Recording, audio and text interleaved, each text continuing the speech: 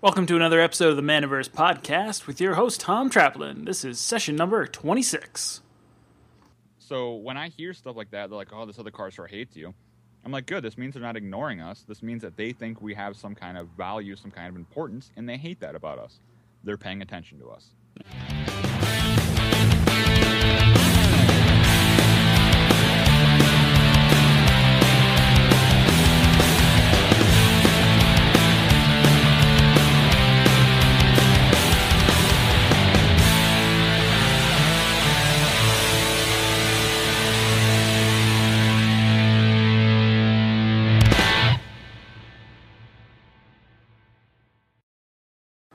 Welcome to part 2 of the Derium CCGs interview. If you haven't listened to the first episode, go back to episode 25 of the Maniverse Podcast and give that one a listen.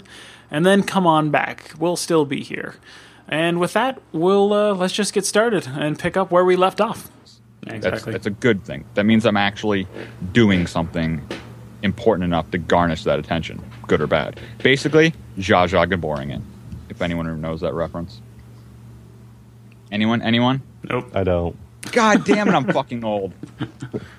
Zsa Zsa Gabor got in trouble for slapping her husband, right?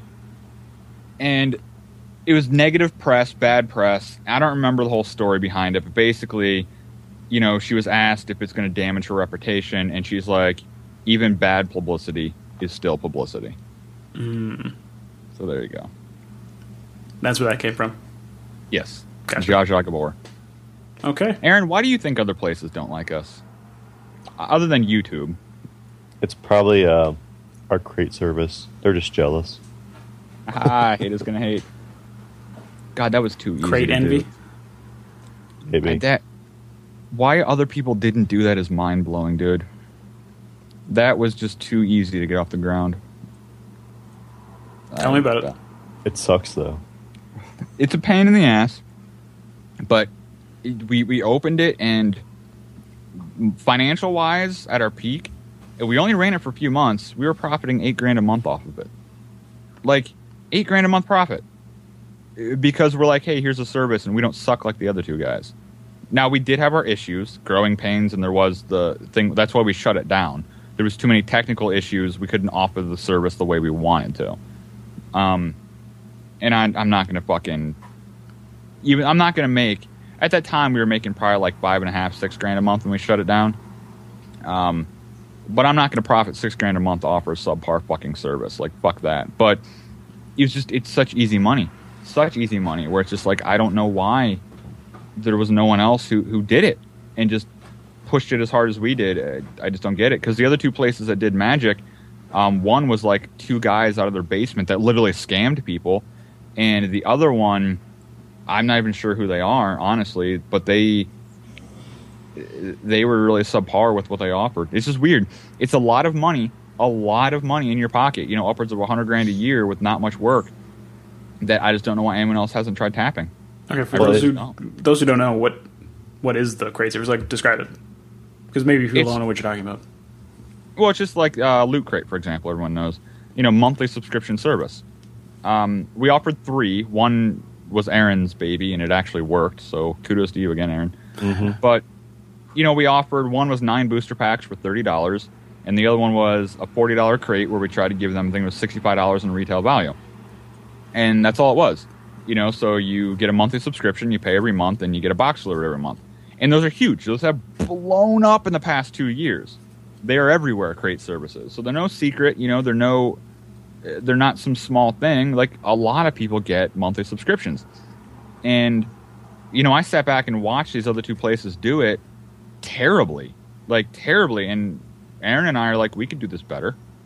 You know, like, these two places should not be the two places representing Magic the Gathering, which is like the two shittiest crate services we've seen. Let's do this. But the problem is we didn't expect it to be as big as we thought it was at first, too. And again, you know, we shut it down because I don't want to offer subpar service, but, like, there's so much fucking money to be made out there. And if anyone else wants to do it, do it. Well, Aaron and I will fucking teach you how. Like, there's enough room out there for there to be probably 5, 6, 7 magic services going on. I don't care about the competition. Shit, Aaron and I probably should be happy if you did it. But, just do it well. yeah, just do it well. Like, represent the community the way it needs to be represented. Offer a good service, and I promise you, you're gonna make $100,000 a year off of it. Like, good God, it's I'm sure crazy. that'll get some people pumped. I can tell you how. I can teach you how. It's something where, we were making like $6,000 a month off of it, and this sounds pretentious to snub my nose at it. I'm not snubbing my nose at the money. That's great fucking money. But as Aaron said, and I was talking too, one, it's very hard for him and I to get people in to take the initiative to run a service like that for us. Bless Aaron's heart, but Aaron's like, fuck it, I'll do the whole thing. I'm afraid Aaron's going to have a heart attack soon from overworking himself. I want to work on new projects, and there's a couple that I'm working on that I'm not ready to like talk about, but that I want to work on. And so, we don't really have the manpower right now and the desire to go all in on a crate service. Mm-hmm. Like, we can offer one, and we will, and it'll be good. It'll be there, but that's not the focus we want to go on. So it's like, if someone could come out and do it right and do it well for the community, then by all fucking means, I will counsel them on how to do it and teach them what I've learned. Just do a good service. That's all I care about. It's a lot of work. It is, but it's a lot of money too. If you had a card shop that had a couple guys that knew what they were doing and they worked it full time, you will be successful. You will be. Cool. Shit, I'll push it on my own channel for you.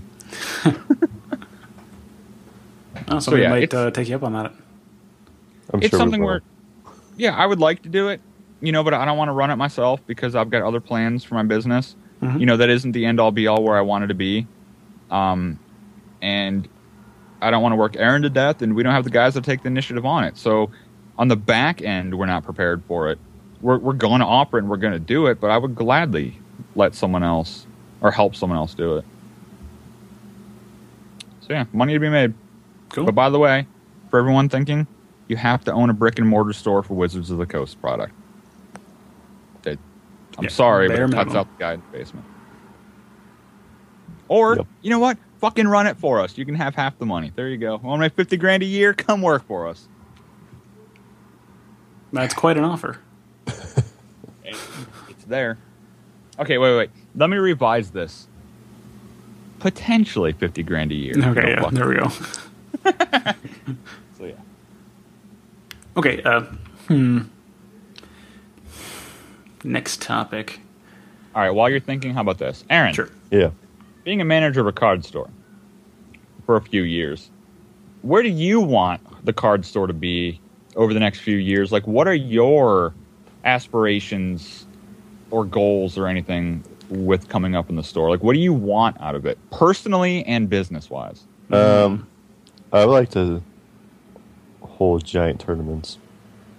I like seeing a bunch of people in the store just there to, like, hang out and play in tournaments.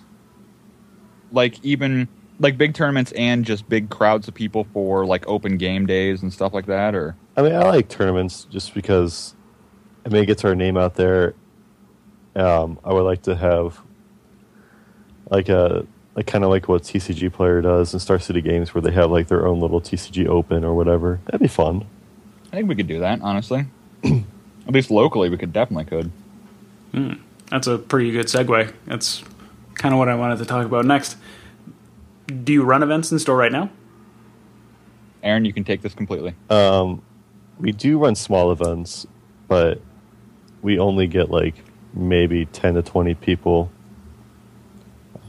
When we normally just do, like, the normal stuff like standard tournaments and Friday Night Magic. We're trying to get into new things like Force of Will. But it's really just smaller stuff, and it's the same people that come in every week. Okay, so you don't run anything big, organized at the moment? We've done, we did an IQ, maybe 2, and we got a lot of people. We've done, what are they called? PPTQs. We've done, I think 2 of those now. But that's all we've really done. the IQ was really fun. We had like 110 people show up, and I think the second one we did, we had 40. But I think the IQ was our biggest event that we had, except for like pre-releases that we've done. I think we had like 110 people at a Return to Ravnica pre-release. Yeah, we had to turn people away. I hated that. Yeah, that one was pretty big in my area too. First time they did the seated packs, I believe. From my actually, yeah, it might have been. My perspective on the bigger events is, it's so out of my area where I'm just kind of hands off on it. Like Baker wants to do like bigger events, and again, that might be part of the initiative problem we were talking about earlier. When I'm just like, well, do it, just do it, because it's something that I don't know anything about. I don't know how to advertise. I don't know how to do any of that. But like, Baker and Dan Muster and a lot of them, like they do, and they go to a lot of them. So I'm just kind of like, I'll trust your expertise on that. So I'm not sure. It's something where I was just taking hands off. It's like, yeah, if you guys want to do it, you guys are the ones that have to deal with it. Like, I don't have to deal with it. It'd be Aaron and everyone else. And so I'm just like, all right, we'll do it. But we just haven't really did a big push for it yet. One of the problems is our store is just not very big. I would like to have maybe one day get a larger store where we could hold like 300 people.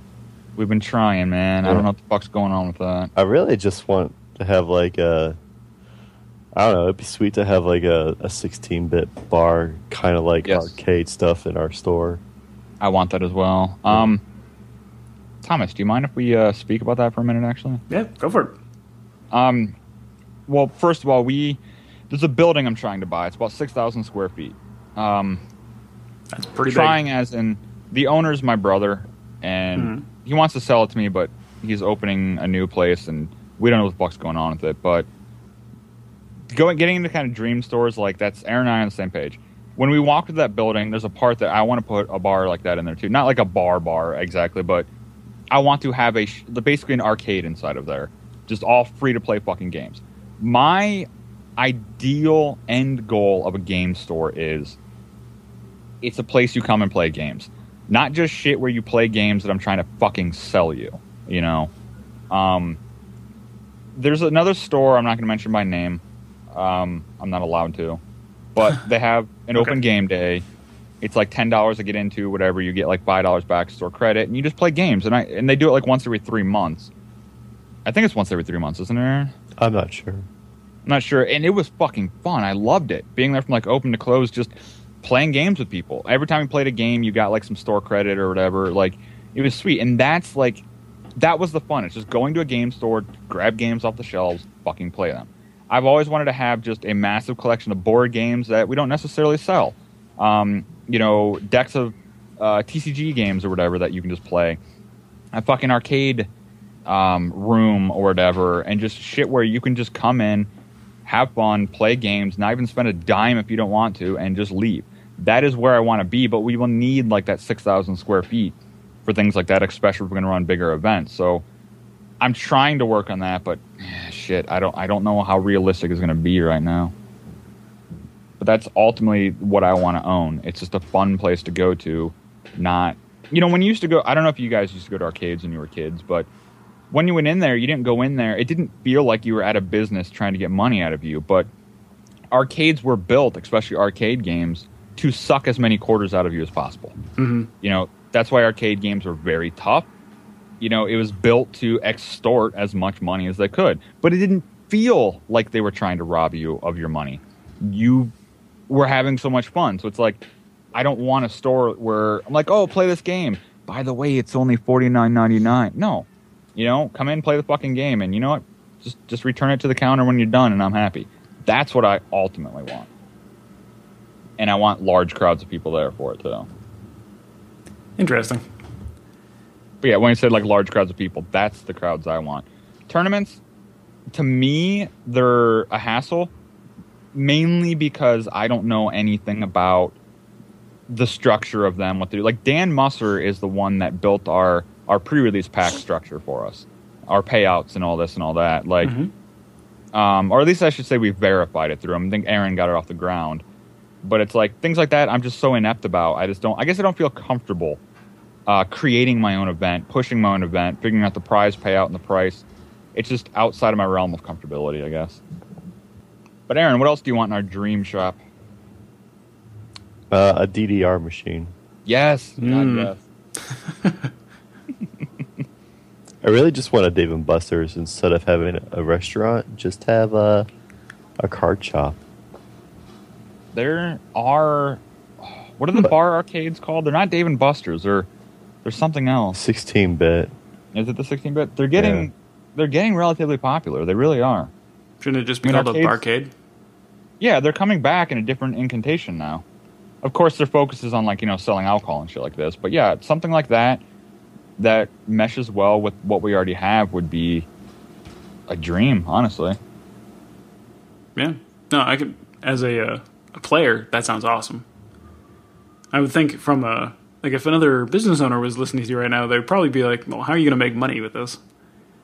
It's like, I don't care. That's fair. That's but just that part kind of seems sort of perplexing. I mean, I can answer that part, actually. Like, how we're going to make money, I don't care if we do or not. And the simple answer is this.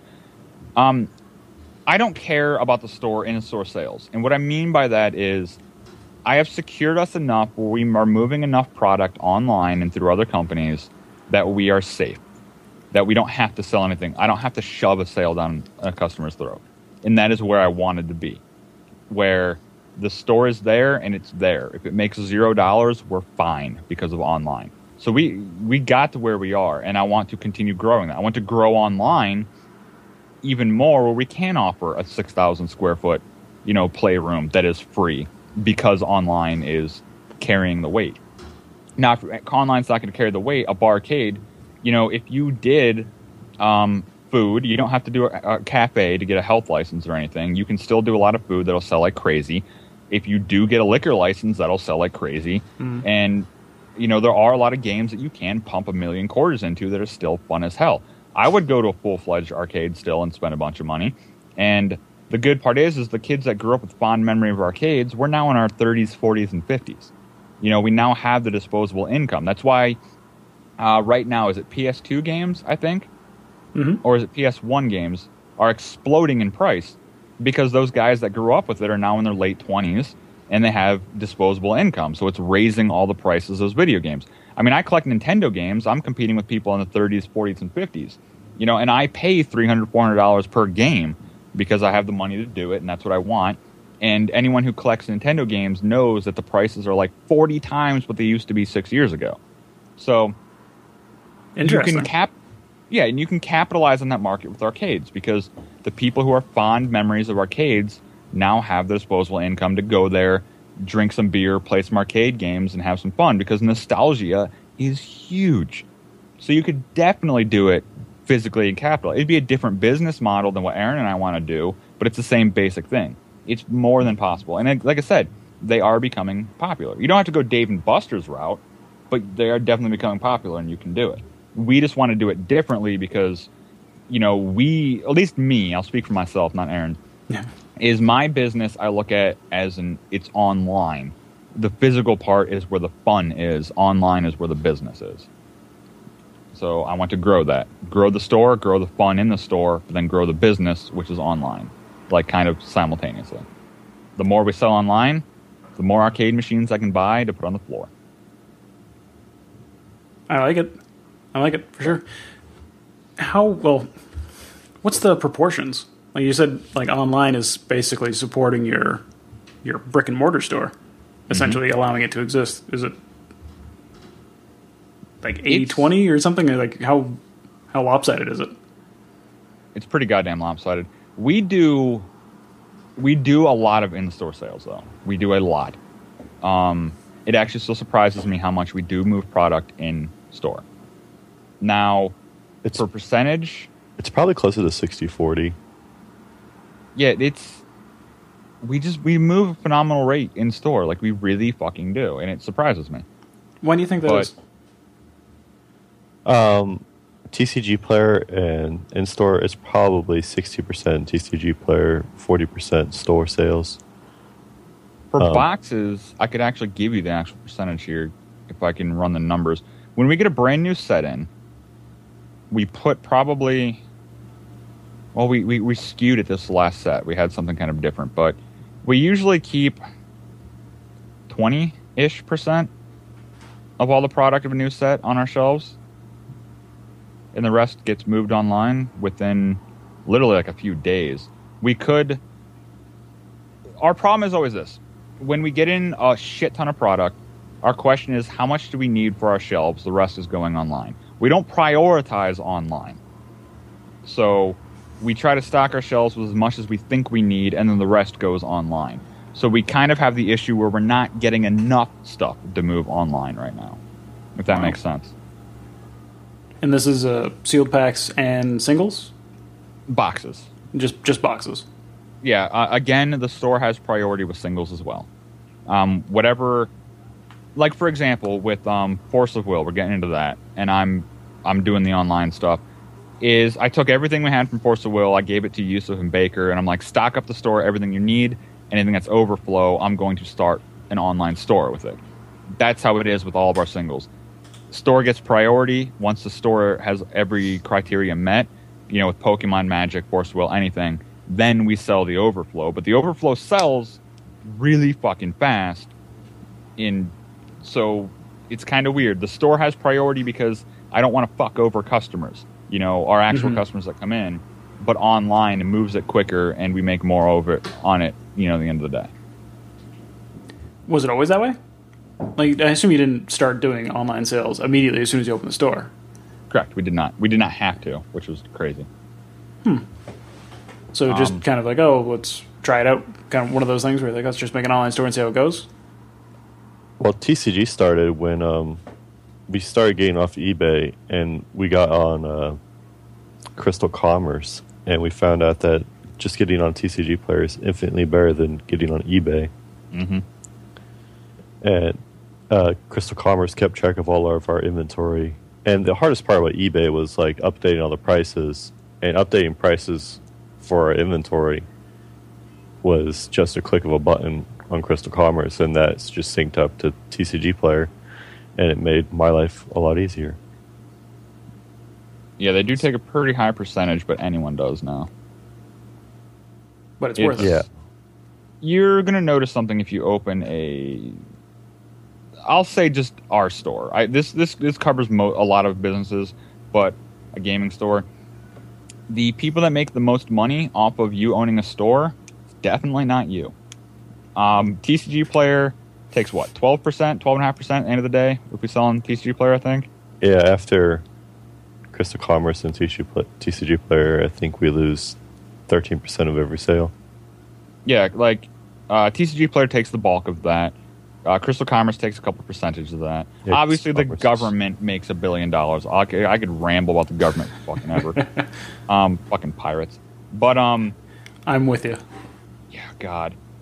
And eBay takes. What is eBay at now? Like 12, 28%? I don't even know. eBay's around 12. Amazon fulfillment takes 20-ish%. They take large percentages, but we're in the business where our margins are very small. Like, and that's fine. Like, when we sell a booster box on eBay, we used to get, let's round up to $2. We buy a booster box. Right now, they're $77.50. They used to be $72.50. We'd buy it for $72.50, sell it on eBay for $89.99. After eBay fees, PayPal fees, shipping fees, we'd make about $2. So, between the post office, eBay, PayPal, Wizards of the Coast, and our distributor, who they mark it up as well, we made the smallest chunk out of the other 5 people taking a piece of that pie.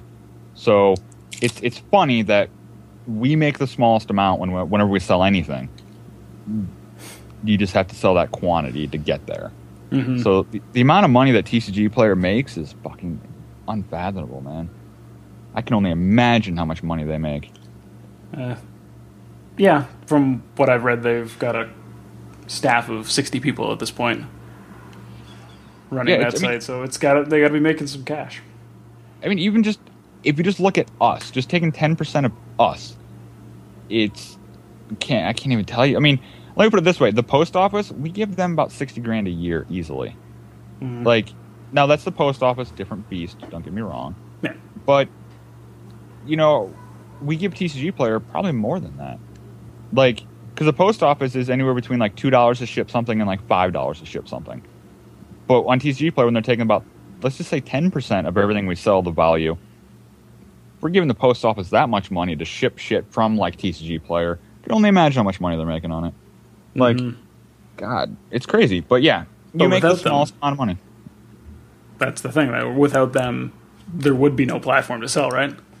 So it's kind of there would be others. I don't think TCG Players is a necessity. It's awesome and it's a great service. I'm glad it exists because it allows. It doesn't matter how big you are or small you are. It even allows people who don't own stores to sell on it. I like TCG Player not for the ease of us to use, but for the ease of everyone to buy from. I think it's great for the community because it creates competition, and competition is great because it keeps prices in check. You know, it doesn't allow places like Star City Games who there's a card that goes up in price and magically they're out of stock. A week later they come back with, oh, look, we found 300 copies and it's only triple the price now. Yeah. It cuts that bullshit out. So it's fantastic for the community. That's why I'm glad TCG Player exists. If it went under, I don't think it would really hurt stores terribly too much because there's always other places to sell. There's always other avenues you can go down. I just like it for the community, honestly. But it's almost a necessary beast, though, is how big it is right now. Mm-hmm. Like, if you're selling online and you're not selling on TCG Player, I think you're either grinding it out or you're someone like Channel Fireball who's just like, fuck it, we're so big. But if you look, though, even Star City Games sells a lot of their shit through Amazon fulfillment. You know, even a juggernaut as big as Star City Games, you still find selling through Amazon and eBay and shit like that. So, I guess at that point it's kind of like you can get more sales, so why not? Yeah, exactly. Even if the margins are thinner, you should do it anyways. But TCG Player is great because it's easy to get into if you own a store, and it's great for the community. So it's a great service. It's just, man, it hurts at the end of the day, when you look at the bill, the prices, because it's a different beast now with buying singles. And even just in the past few years, we used to have people coming in all the fucking time selling us things. Now it's just people who are too lazy to sell everything they have on eBay, or it's people who are just like, fuck it, whatever, I don't care about, I can make the extra money, yada yada. It's too easy for players to sell things and get almost as much money as we would get out of it. So let's use nice even numbers here.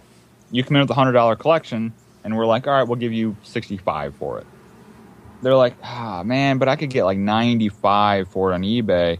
We're like, yeah, but the problem is we give you 65, we immediately lose $12 to TCG Player, plus we have to ship it all out, and if we piecemeal it all out, we're going to pay $20 in shipping. Now we're looking at making only a couple dollars, plus I have to pay my employees $15 an hour to inventory it, sort it, and then also print out everything when it sells and then go find it and then I'm like, at the end of the day, I might make, $5 off of that, even if I pay you $65. Mm-hmm. It's tough. They can get more money out of it now, and the money just gets spread so thin everywhere. It's like, I'm investing $65 to make $5. Fine, because I'll make it. I will make it, but it's tough because when they're like, well, I kind of wanted like 80 for it. Like, I would love to give you that, but I lose money at that point. Even though it looks like the customer that I'm going to make 20, I'm not, Yeah, and that's one of the difficulties too, right? Because most customers don't understand the math behind how you run your business. So they don't. And those kinds of interactions when you're like, okay, I'm offering you this for the value that you think your collection is worth, they just kind of feel like, oh, well, that's not good. I would love to give them more. If it's something where, let's say you sell me a $1,000 collection, and let's say I knew I was going to sell all of it in shop, and it was going to move quickly in shop, I wouldn't mind giving you $950 for it, Like, I'll make $50. Cool. Awesome. Like, that's okay.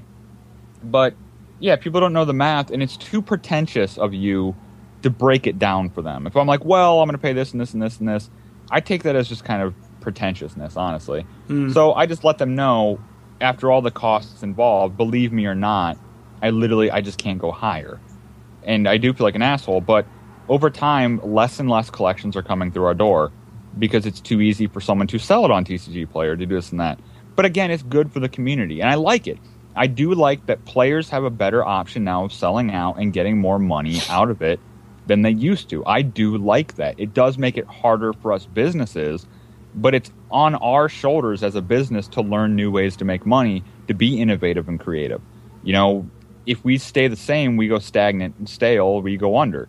So it's good for shops to stay on their toes. Don't get me wrong. I'm going to bitch about it because it does suck. I would like to make easy money, but no, it's definitely shifting to the community, and it's a great thing. It just means Aaron and I have many more hours of sitting in the back in the shop trying to figure out, well, what's our next step? What do we do? How do we stay ahead of the game? But in the end, I think it makes it better for us. But yes, it is frustrating. It definitely is. Okay. And I can definitely agree with that part. That's just the nature of business and the world in general. Is things adapt, things change, and especially in the internet age, things change very quickly. So you have to be willing to pivot. Well, I remember, when I was playing Magic, let's go back to the late 90s here, and I walked into a store, and I'm like, well, how much is this ice manipulator? Unlimited ice. They're going to be like $40. The only thing I can do is trust their word. There was no eBay, at this time. Well, late 90s there was, but you know what I mean. We're going unlimited here, so we're going mid-90s actually, maybe early. Scry magazine might come out once a month at the price, and you're like, okay, this store says it's $40. It must be $40. And there wasn't many stores to drive around to, because if they're like $40, my thought wasn't, well, let me get in my car and go drive to the store, 2 blocks away. And you didn't price shop. You really didn't know the prices. You depended on the store owner. And now when I went to sell that card to them, they weren't selling it online. They weren't eBaying it. They might be like, all right, well, I can give you, $15 for it. You looked at it going, hey, I got $15 back.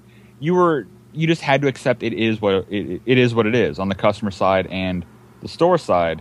But now it's like, when someone's like, how much is this card? And you're like, $40. They're instantly like, well, TCG Player has it for $35. Yep. Or they're like, well, there's a million stores I can go to and get a better deal. It works both ways with buying and selling. The beast has changed dramatically. And as you said, the internet age, it keeps changing. And it's one hell of a ride for the customers and the store owner. And like I said, even in the past, like maybe, I don't know, Aaron, when do you think the drop-off in collections kind of started? Not even collections, just individual sales. I'm not sure. Maybe about a year ago is when we stopped getting collections in. Yeah, and... Or yeah, around the time we got on TCG Player, and it's been about a year since we've been on that. But that also might have been people got out of the game, and people just haven't been in very often. Yeah, because I also did see a drop-off in people coming into the store, too, around that time. Yeah, new players have slowed down. That's throughout all the... Like, I talked to a lot of the store owners in the area, and that's across the board. It's not just people avoiding our shop, but there has... At least in our area that we are in, there have been less new players of the game. Which I'm not trying to say Magic's dying or gaming in general at all.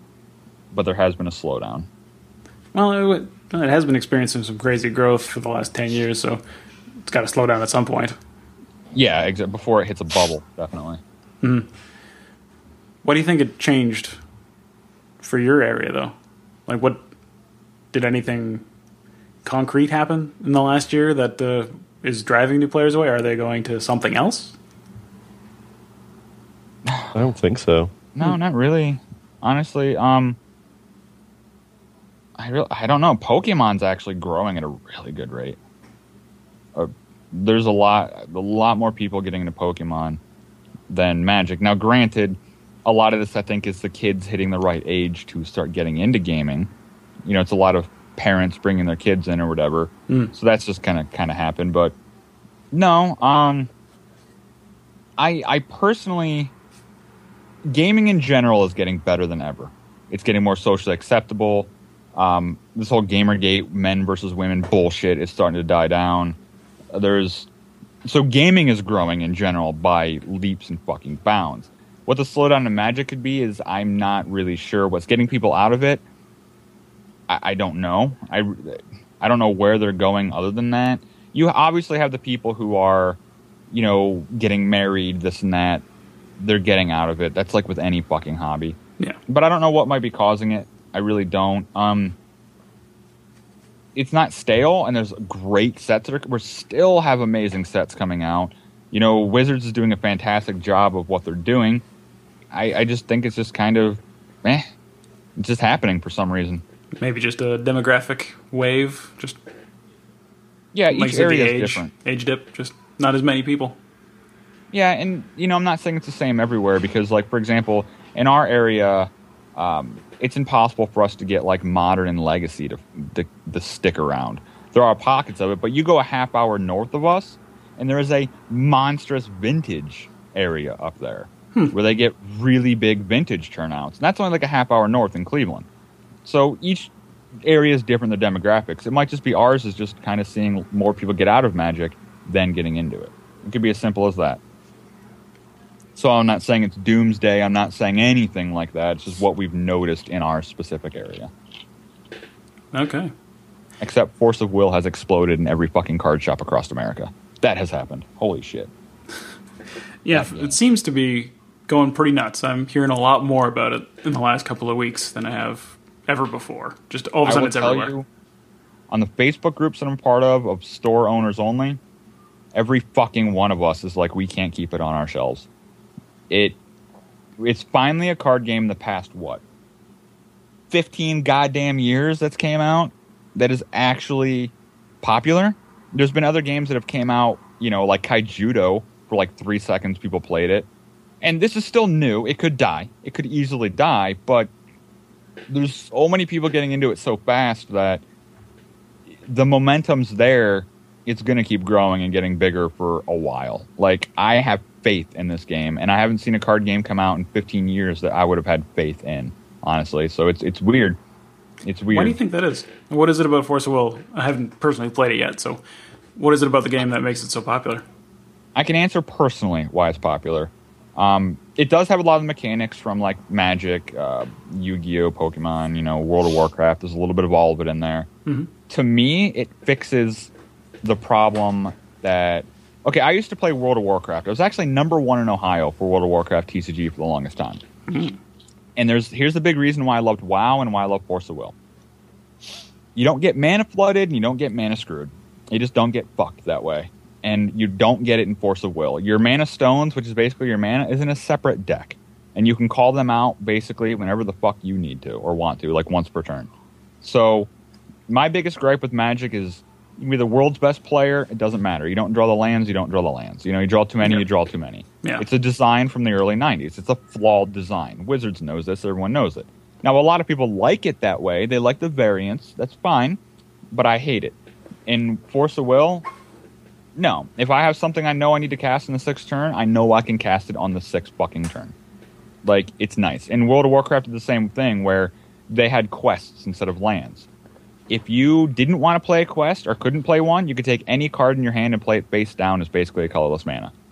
So, Force of Will fixed it, and it's refreshing to know that you get to play your deck the way you intended to play your deck. You're not at the whim of the mana god, Mm-hmm. To me, that's a huge selling point.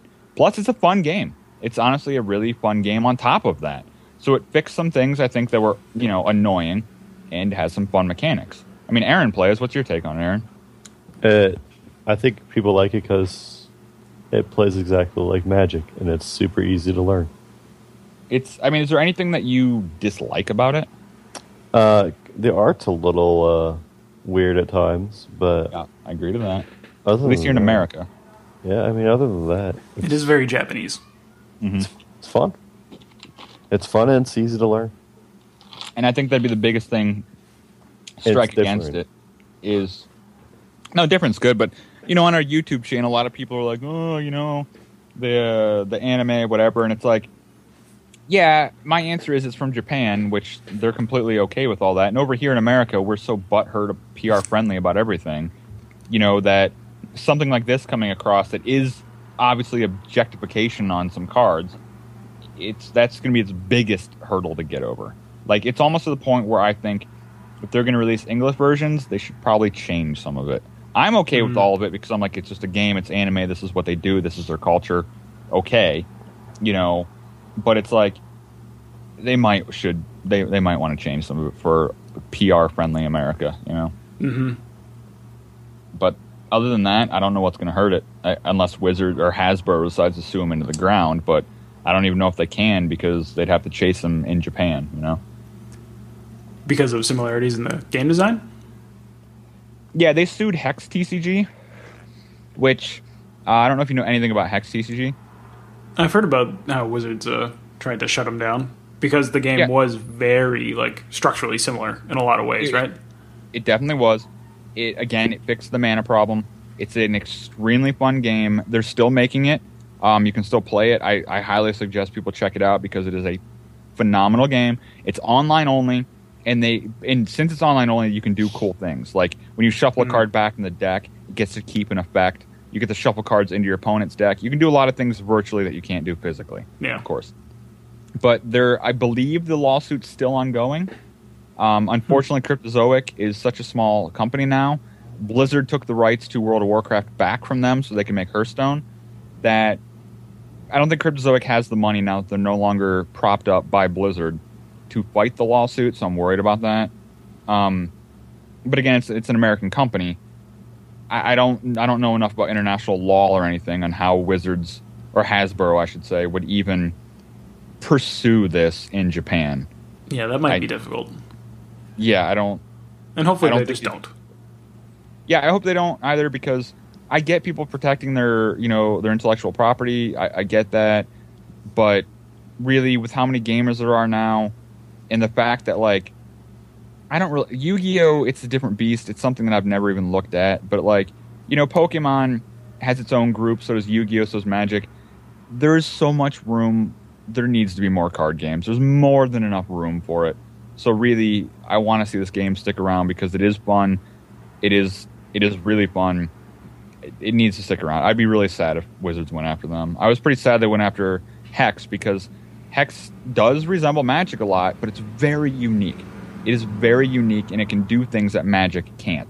And I really wanted that to stick around, but we'll see on that one. So try to get a chance. Yeah, I really... There needs to be more than just 3 card games. There really just does. Mm-hmm. I can agree with that. So speaking of card games, what other games does your shop support other than Magic and Force of Will? Really not much, man. Pokemon, really? So. Yeah, Pokemon. We've actually sold out of Pokemon a couple times, but it is growing. But that's really it. We cater to what people want. If there's, a collective voice for it, and that's what happened with Force of Will. Mm-hmm. I knew Force of Will was pretty huge before we got into it, but once my customers wanted it, we got it. Some of my distributors tried pushing Card Fight Vanguard on me, and it is a popular game, but my customers didn't really want it, so we didn't go for it. We're not very innovative in the fact of we push things on customers, because like I said, I don't want to push shit down people's throats. I don't. And if we carried Card Fight Vanguard, even if it's a good game, a fun game, and it's pretty popular throughout America, I personally don't want to stock up on it and then suggestive sale it and force it down people's throats. I hate when businesses do that. I don't want to do it. So if my customers or the area wants it, then I will supply it. I don't like to do it the opposite way, if that makes sense. Mm-hmm. Yeah, no, that makes perfect sense. It's actually a lot better that way. Most of the time, if your customers are telling you, you should get this game in and sell it to me, that's a pretty good, hint that you should probably get that game in and sell it to them, rather than going it the other way. Like we did with Dragon Ball Z for a little while, because there's people that wanted it. We don't really stock it much anymore, because there's really... Funny part is most of them went over to Force of Will, but yeah, we'll get it, we'll stock it, we'll stock singles of it. Any game that we get, I want to stock singles of, because I hate stores that sell only booster packs. Good God. One, why even go to that store and play? And two, I think a lot of those stores they're doing one of two things, and I disagree with both. They're either trying to do more pack sales, which means they're going to make more money, because you make more money selling individual packs, or they don't either have the financial means or care enough to have singles. And if you don't care enough to have singles, then why are you trying to push it in your store? Either care about it and go into it. yeah, I disagree with both of those approaches. So anything we have card game, I want singles of, because then it's a community. You can build a community of people there. Otherwise, you're just selling them shit and telling them to fuck off, and I don't like that. All right, let's get Aaron talking. I feel so terrible. We do go 10 actually. minutes without hearing him.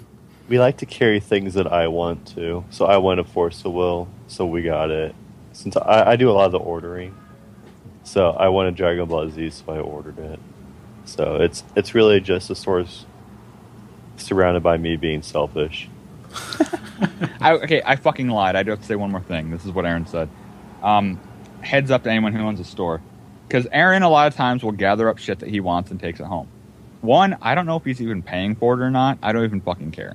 But if your manager wants to gather up some fucking product because he likes it and he's taking it home and cracking it, by all fucking means, it makes more business sense that even if Aaron wasn't paying for it, if Aaron is emotionally invested into a card game, he cares about it and he plays it, now he has a much better understanding, so he can operate it as a business much better, and it's going to make the community better when your people that work for you can talk to the customers about the games that they like. So if your manager wants to take home a couple $100 in sealed shit, by all fucking means, let them do it, unless they're flipping it on eBay, but I know Aaron's not. Because it's so much better for the atmosphere and for the business when you have guys that care about what you're selling. So stop that. I've talked to too many people who were just like, yeah, I sell it to them at a discount sometimes. Fucking, let them have it.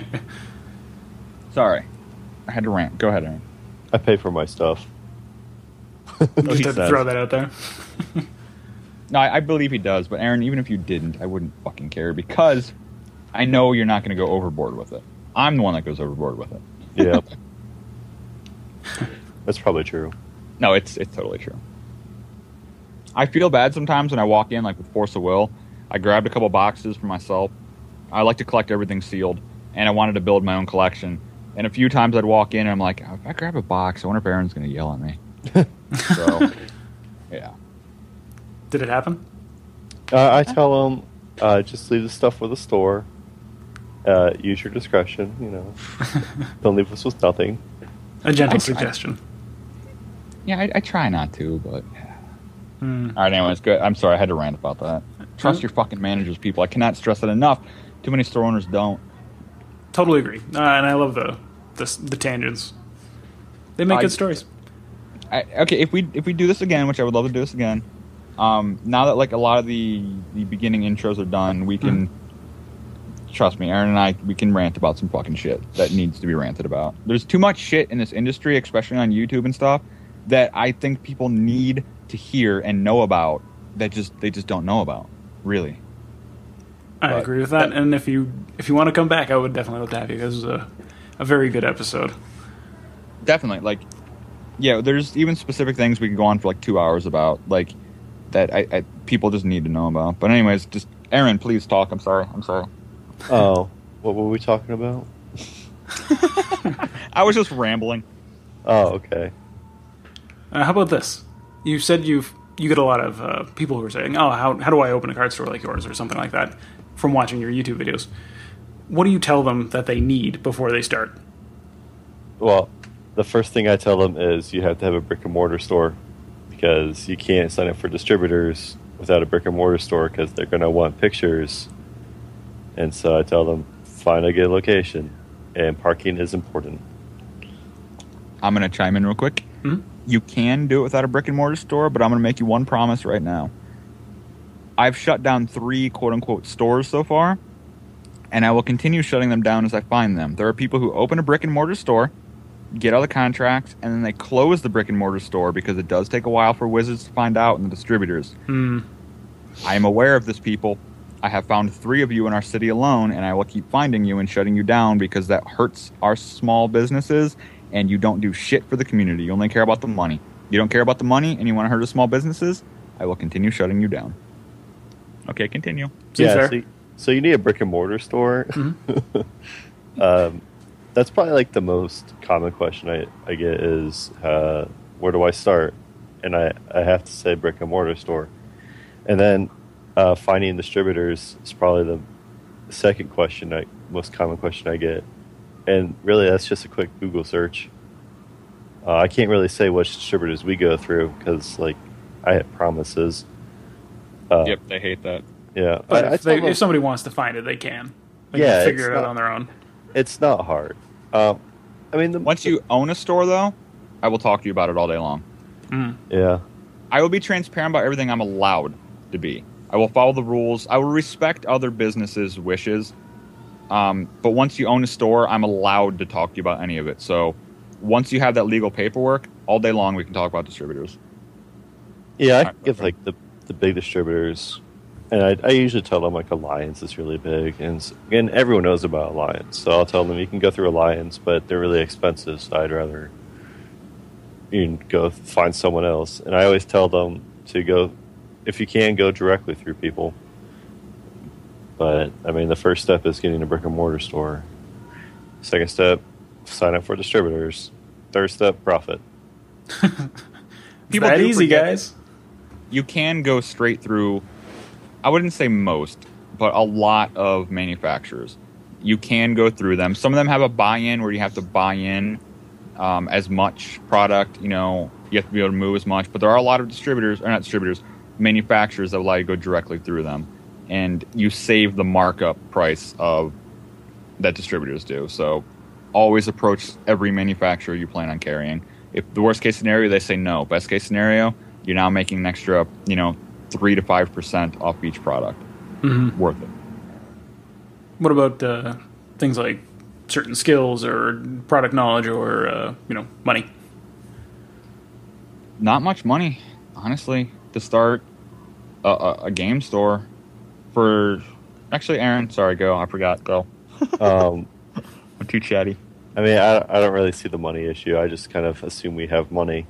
I mean, but the product the product knowledge, though, I mean, you'll learn as you go. I mean, when we first started, I was out of the game for like 4 years, and Kevin, I'm not even sure. We had some EDH knowledge, and we're like, oh, this is a good EDH card, but we knew nothing about standard, and we just jumped into it. Really, you just have to know prices of like singles or whatever. But like, just carrying sealed product, you just kind of you can just guess. Or there's a couple of websites you go to if you carry board games. You can go like Board Game Geek, mm-hmm. or just that's what I went to. But the information's out there. Yeah, but I mean, I'm different because I actually have a lot of knowledge of board games and weird card games. So, but the main thing. Sorry, go ahead. That up. My knowledge, the only knowledge I have, doesn't help my store. Like I actually bought into Moto and played Standard for a while just to learn Standard, which I think is a great help for me personally to know Standard because I can help customers more on this and that. We hire in guys who know it like the back of their fucking hand. But my personal knowledge when it comes to gaming is vintage Magic, which doesn't help my store at all. Anything Nintendo, shit that I don't even sell. So my personal knowledge that I came into this with and that I maintain right now does not help my store. So you can easily hire in people that'll know that. And it's really quick to learn. When I jump into Moto and play Standard, you can play it for like a week and completely understand the meta. You can go to, top8.com or whatever the hell it is, mm-hmm. for all the top 8. You can just sit down and do it like a business where go over all the top Magic decks. You can spend an hour a night doing that in a businessy sort of way. It's pretty easy to pick up any knowledge that you don't have. Like I said, Board Game Geek, you can go there and look at the top 20 new board games, buy those. You can easily cut corners that way. You might not be as knowledgeable with it and be able to make as good recommendations, but you can easily catch yourself up to speed in any area that you need to be. In most cases, people come in with a general idea. Like if they're Standard, they have a general idea of what they're going to buy. Yep. A lot of people just come into the store with a general idea of what they're looking for. Board games is a little bit different because they might just be browsing. But for the most case, people know what they're looking for. And you can kind of guide them. Yeah, the biggest thing we have is that I direct a customer is they might be getting into Magic, and I'm just like, I can tell them all where they should start, this and that. But when they're like, I want to start being a modern player, or a standard player, what should I do? That's something where I'm glad we have Yusuf and Baker because I can be like, talk to them. They know everything. Dan Musser is a godsend because he doesn't work for us, but he's really good about just helping people. So you'll find the really good players and, that will help. But that's the only time I'm just like, listen, I'm not even going to deal with you because I could give you the wrong answer and I don't fucking want to. So, but again, if you're going to hire someone for there's a card store that I can't name. I'm not allowed to. That has an employee there who she knows nothing about anything in that shop. And it's like every customer I know that goes to that shop, it's miserable. We don't want to go there when she's there. I never wanted to because unless I go in specifically knowing what I want and it's easy for her to find, it was so goddamn miserable going there. So again, if you own a card shop, you should be hiring people that know the games and this and that, and you can lean on them. Swallow your pride, man. There's nothing wrong with being like, hey, you work for me, but I need your help, Mm-hmm. So, yeah, you can easily cover the gaps that you're missing. That's encouraging. And you don't need to carry stuff that you know a lot about. Like, I know a lot about Pathfinder and D&D. We don't carry it. But if someone comes in and asks about it, I could talk to them for like 3 hours about it. Which is great because they make a friend. They can't do anything about it, but well, they might support the store in a different way. Yeah, I usually just tell them to get on the street. So yeah, we do direct people all the time to other card shops. There's even some that fucking despise us, and they know we carry certain products that their customers want, and they won't even mention our name, and we still send customers to them. So it's like another thing. If you own a card shop, grow up, be an adult. Like, this isn't a popularity contest, and this isn't about stuffing your bank full of money. Your customer wants something. I don't care if I fucking hate the person. Direct them there so they don't have to go online and buy from, a big box place like Target or Walmart or from Amazon. Like, let small businesses flourish because it's hard enough for us to. Yeah, we're all kind of in this together. No, in the end of the day, we are. If I personally hate another store owner, that should not affect how I want a small business to succeed, how I want the customer base to get what they want. Like, they're separate. Separate business from personal. Like, learn how to do that. That's something that a lot of people get caught up on, Mm-hmm. And that's something I try to do with my employees. I don't know how well I've done it with my other employees, but, like, business is business, personal is personal. Like, if Aaron fucks up royally, I have no problem, saying you fucked up, dude. But I have no problem 2 seconds later being like, how is shit, man? You know what I mean? Like, one's business and one's personal. Like, be able to separate that when it comes to your employees, your customers, and other stores. Just, you have to do that. Otherwise, you're going to be stressed the fuck out. Shutting up again, sorry. That was good stuff. Yeah. If you had to start over from scratch, go back to day one, would you do anything differently? Yeah. Oh, God, yeah. We wouldn't waste $4,000 on a website we never use. We have wasted a lot of money. We learned from it, but I mean, expensive lessons. It's the same. Yeah, but that perspective is the same as if, like, you could go back with a winning lottery ticket number. True. It's something where we'd go back and cut out all the growing pains and just do all the perfect stuff, which is, pretty straightforward. Now, for anything we've gotten into that was successful, but yet we would change, it just kind of wasn't worth it and this and that. Aaron, what's your thoughts on that? I'm talking way too much. But I mean, I can really just think of, like, a couple things. Like, you don't need a giant expensive website because no one's going to go to it. They're going to find you on TCG Player. Yep. Saturation. We didn't learn saturation as well as I should have. Like, when the singles market of Magic is very saturated, and I knew off bat I wasn't going to try to be a Channel Fireball or an ABU or anyone else huge. So I should not have tried to build a website where we're going to sell only on that website. I knew I wasn't going to put in the time and effort to get that website to be where it was. So that was that wasn't a growing pain. That wasn't, that was just a fuck up on my part. Because I knew I wasn't going to try to get it to where it needed to be for that, thing. I feel like I stopped making sense halfway through that sentence. But I knew I wasn't going to go all in on that. So what the point was me even trying? I knew it was going to be a hard fight against, well, come buy from me instead of Star City Games, no. And I knew TCG Player was a thing, and I knew that's probably where we were going to go to. But, and I understand that now with Force of Will. Force of Will is not saturated. There's not a lot of Force of Will websites out there. I've been to all of them that there are, and every time I'm there, I go, I can do better. I have the same mentality as Force of Will in thought process and feelings as I do with the crate service. So it's something where I go, I know I can turn Deriums.com into straight Force of Will. I know I can do a better service for everyone, and I know I can make it popular. Cool. So now I'm turning Deriums.com straight into Force of Will. So it's like I know the end game is there, and I know I'm going to see it through. So I know as long as, Force of Will sticks around, I know I can make it work. With Magic, I should have known that the end game wasn't going to be that. It was going to be TCG or something else.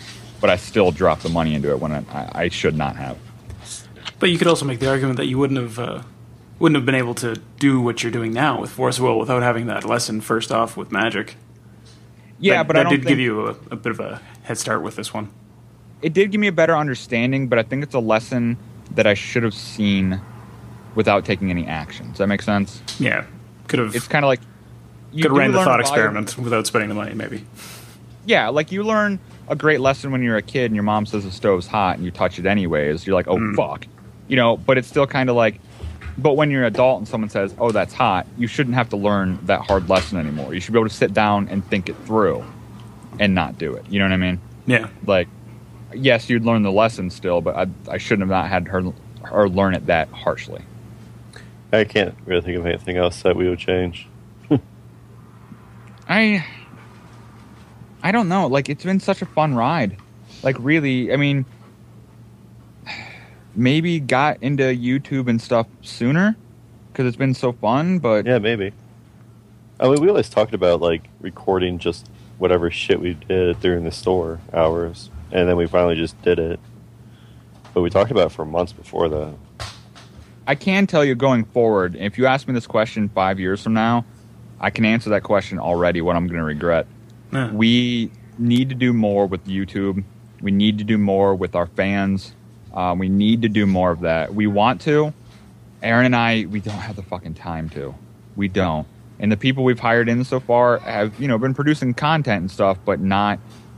It's not on them to grow it to the point that I want to grow it. It's on me. So I'll admit right now that I am hardcore failing in that area, and I already regret the fact that I'm not putting the time and effort to doing exactly what we're doing right now, like a podcast like this. Mm-hmm. Or I want to put cameras in the shop to live stream the shop. I want to do more autograph signings.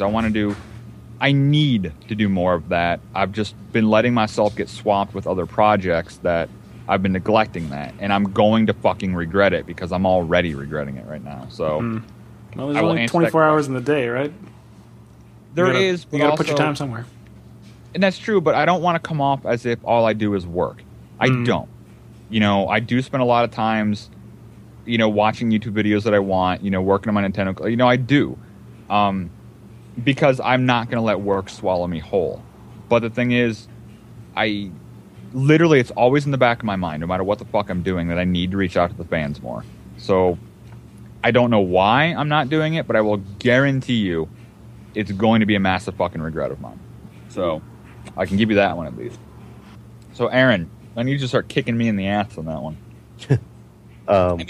He did with this podcast. I wanted to do it. When I heard about it, I'm like, fuck yes, let's do it. And Aaron would mention me, it's like, what about doing the podcast? I'm like, all right, yeah, we'll get to it. That's kind of my mentality. So he let me know. He's like, I'm going to arrange this, and I'll let you know the time. And I'm like, awesome. Let's do this. And I'm glad he did, Yeah, me too. So it's not the motivation. I just need someone to kick me in the ass and force me to fucking do it. I guess that's your job, Aaron. There's just too many things to do. You got to crack that whip. There is. I don't know. I need to think of something. That'll be another thing. because some other time I do want to talk about the notoriety of YouTube, the fake celebrity, as I like to call it, because it's been fucking surreal, man. It's been surreal. I still don't get it. Being YouTube famous? Yeah, we only have 30,000 subscribers. We are nothing when it comes to YouTube. Nothing. But when it comes to card games, 30,000 is huge. So it's a surreal experience. And I don't want to get into it now because it's an hour plus, thing easily. But I'll tell you now, man, I can't get over the fact that like almost every day we have things show up at the shop that people want us to deface their card shops with the scribblings of our, quote unquote autograph and send it back. And I love doing it for them. Love makes them happy. But I'm like, dude, I'm just me. I'm just some Yahoo with a camera. Like that's the only way I can explain us. And it's surreal. Like when Baker and Musser and shit go to tournaments and they get spotted by people. Like I'm glad it's surreal for all of us because it keeps it from going to our heads. Don't get me wrong, because I want to cry when I talk about my appreciation for our fans. Like it makes me that emotional. It literally does. And I fucking hope to God, well, I'm an atheist or whatever, but still that I stay that way. I fucking hope that if I ever do let it go to my head, and start acting like I'm awesome, that people knock me down. Because I know some YouTubers that are like that, and they're miserable people. But, like, it's surreal. I want to get into that sometime, but I still can't wrap I sometimes sit around here because, like, with my girlfriend or whatever, Snapchat. I'll send out a Snapchat, and I'll get 600-700 fucking views, like, on my Snapchat, when I put on my timeline. And, like, it's surreal. It's so weird. I'm like, why does 700 people want to see a fucking picture of my guinea pigs? It's mind-blowing. Why do people want to watch me work all day? I know. It's interesting, isn't it? I just have a job, and I just work there. Like, that's the biggest thing for me. It's like, I just get up and go to my job like everyone else does, and people like watching me work. But if you turn that camera on, 5,000 people are going to see it. It's crazy. Yeah. Like, again, 5,000 is not a lot compared to YouTube, but when you have 5,000 people that want to watch you do something boring because they care, I think that's the big part. Exactly. Each one, you have 5,000 people who care about what you're doing, and that is just kind of out of the realm of most people's experience, right? No, it definitely is, and that's why, I think it's why I seem more famous than what I am. Like I said, it's only 30,000, but a lot of those people there do care. So when you have 30,000 people like that, of course we're going to get, fan mail a lot. Like only once a day is only 30 a month. That's nothing compared to, whatever, but it's still, every time I check it and it's there, it's still just like, holy fuck, this is awesome. We have people come out from out of fucking the state to come visit us. Like, they just want to come meet us, and I fucking love it. God, it's so awesome. All right, anyways. They like our characters. As someone said, yep. Like, I think I wasn't there a lot for this guy. Aaron had more experience. But I swear to God, I think this guy thought that we were, like, being... Like actors or something. Like putting on a show? Yeah, like reality show. I'm like, no, we're not. Someone said that I was their favorite character on Card Shop Life. And I'm like, wow, that's just me. It's me working. Maybe that's why they're your favorite. That you're their favorite. It is you. They know it's you. It's authentic. I don't know. I came off. I don't know. I feel like they think that my personality can't be a real person's personality. But it is. It can't be real. That's my accomplishment for the day. Isn't when we move 700 boxes of Magic. It's when I make Aaron giggle. If you can make Aaron giggle at something, dude, just go home and go to bed. You're not accomplishing anything better that day. It's not easy. But damn, is it awesome. That seems like a pretty good note to finish up on. I think so. I mean, listen to Aaron right now. That's how Aaron is, right there. Yep. That's me. All right, how long was this supposed to be? Did we force you to be on this like 2 hours too long?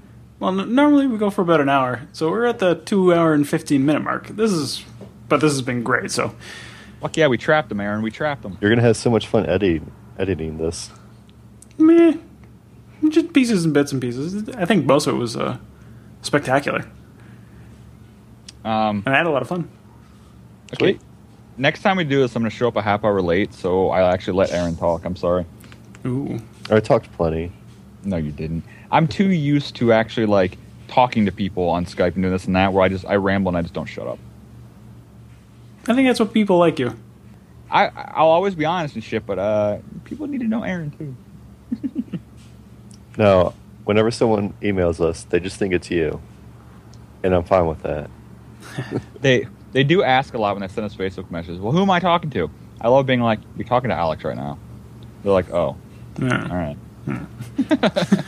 So I'm sorry I lied to some of you people out there. Well, now they know. Yeah, it's either Aaron and I. That's it. This is me and Aaron. If you email us at contact@Derium's, it's always me. It is. I forget that even exists. All right, well, shut up so you can go do your thing, man. But before we go, though, like, normally I close out the show with, you letting everyone know where they can find you, where your site is, plug. Aaron. We have so many sites. We do. All right. Yeah, if you want me personally, which I try to talk to everyone as personally as I can, just at Derium, Derium on Twitter. The store, Derium CCGs on YouTube. That's what we need to start pushing again. Okay. Like, I'm not going to send you to any of our store pages or tell you to buy anything from us. We don't fucking care. Derium CCGs on YouTube. Tweet at me at Derium. I guess they can find us everywhere else on YouTube if they want. Yeah, if you want to talk to Aaron, I guess contact at Derium's. Just ask some random weird question. You'll make his day, I'm sure. Cool. And hopefully you make the subject correct, or otherwise it's going to be lost in the void of spam. Oh, God. That happens a lot. So don't offer to sell us any kind of, like, pills or anything. Yeah. Yeah. No Viagra emails. Yeah, keep congratulations you won out of the subject title. Okay, guys. Well, thanks a lot for coming on the show. I would love to have you on again and, talk about all kinds of stuff. Just confirm a time with Aaron, dude, and I'll show up. Cool. I'm such a slacker. I'll admit to that. Great. But I appreciate it, dude. Fuck yeah. It's awesome. Yeah, thanks. I appreciate you coming on the show and taking up 2 hours of my time. Well, you're welcome. And Aaron, I guess I'll see you. Oh, shit. Monday, not tomorrow. No. Cool. All All right. Bye. I will bid you good night. Guys. Have a good one, man. Bye. So that was part 2 of the interview with Aaron and Kevin. I left a bit more of the conversation in this podcast than I usually do. Hopefully you liked hearing a bit of the background chatter. The guys shared a lot of info over these last 2 episodes, so if you have an opportunity, message Deriums on Facebook or YouTube and let them know you liked what they're working on.